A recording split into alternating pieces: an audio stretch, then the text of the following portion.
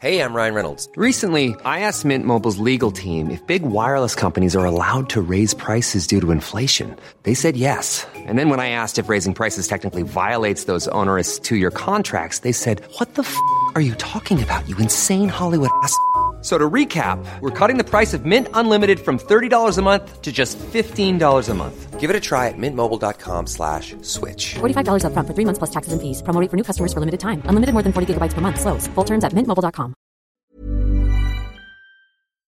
There are over 7,000 documented languages in the world to date. And now we might have to add another to the list. The one spoken by pigs. No, this is not an April Fool come early.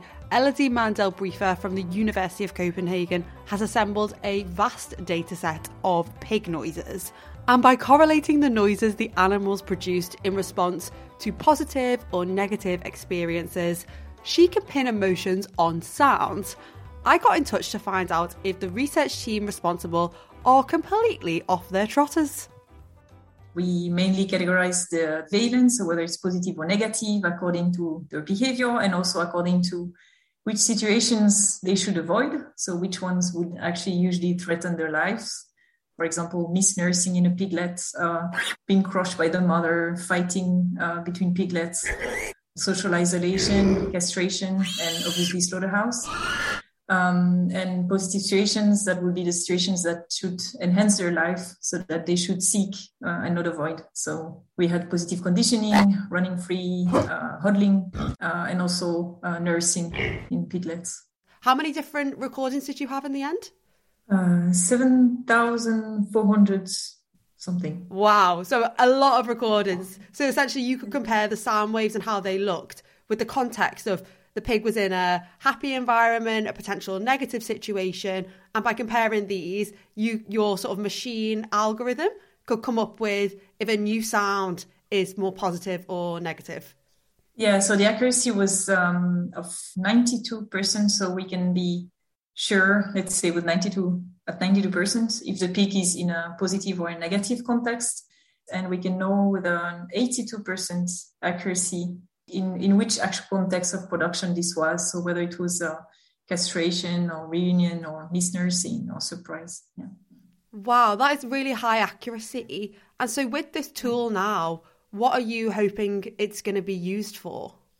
The algorithm could classify the calls it records, and then in terms of whether they are negative or positive, and maybe warn the farmer if there are a certain threshold of negative calls produced, so too many negative calls, which would be really crucial, for example, during piglet crushing or these kind of things that are highly threatening for the pigs, and could also tell the farmer if the farmer is doing well. Let's say if the barn is doing well, is in a good welfare, then there might be many positive vocalizations, so the farmer could know if there are many positive vocalizations. Yeah, it's like a feedback machine for the pigs.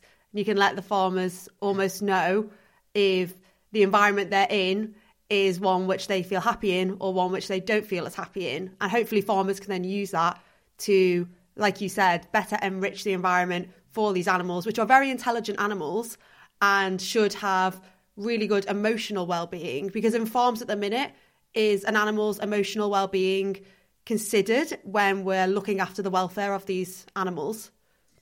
Yeah, for now it's quite difficult to track the welfare of animals, especially because most existing automated tools, they are based on the physical health of the animals, so we can know if they are, for example, in cows, if they're limp or not, if they are physically healthy, but there is no, to my knowledge, like any good tool that would track the actual mental state of the animals, which is also highly relevant for their welfare. And especially, it's very difficult to know when an animal is in a positive versus a negative state.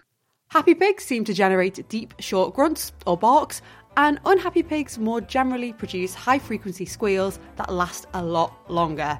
A novel take on machine learning there, published in Scientific Reports, and it could end up ensuring that pigs on the farm live a much happier life